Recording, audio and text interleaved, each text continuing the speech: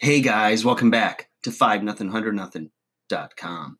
I am Fugget, the fittest underdog guru using intelligent tactics. Today, guys, I want to go over chapter 4 of A Trainer's Dozen, okay? Make it about them. All right, now, in this chapter, I basically cover a few different things. One, it's not about you, meaning it's about them. And that's where your focus and emphasis should be, right?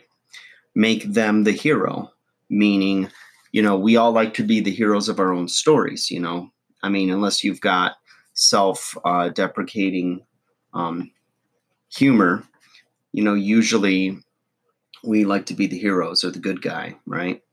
And that's okay. So what you got to do as a service provider is make them the hero. Got it? All right. Next one. Be courteous and considerate. All the things your mama told you. Mirroring. Okay. If you don't understand mirroring, basically it's as simple as if somebody is standing a certain way, you stand that way too. If they have a certain tone, a certain level of speaking as far as volume, you mirror those things in an effort to make them feel comfortable. Okay. And then talking about thermostat first, thermometer later. I covered that in a previous video, unrelated to the book. And then the art of establishing rapport, saying thank you, compliments and recognition. And what I'll do is I'll read a page and a half to you on the last piece of chapter 4 called You Have Two Ears and One Mouth for a Reason. All right. You should listen twice as much as you talk.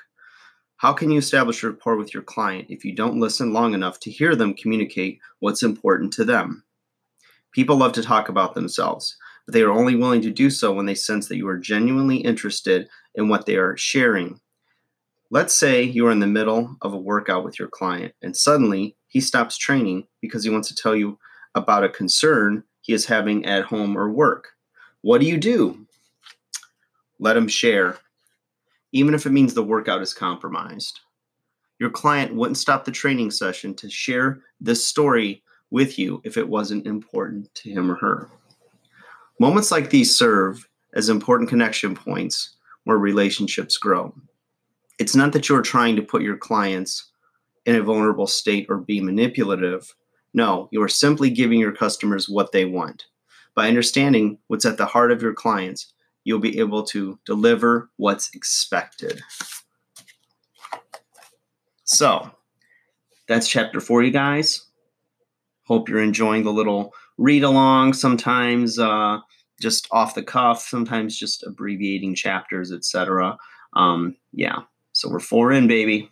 All right, 5th video, 14. Hope you enjoy. I hope if you're trying to create content and or getting into the fitness industry, that some of this is helping you. Like, share, subscribe. I'll talk to you guys again soon. Take care.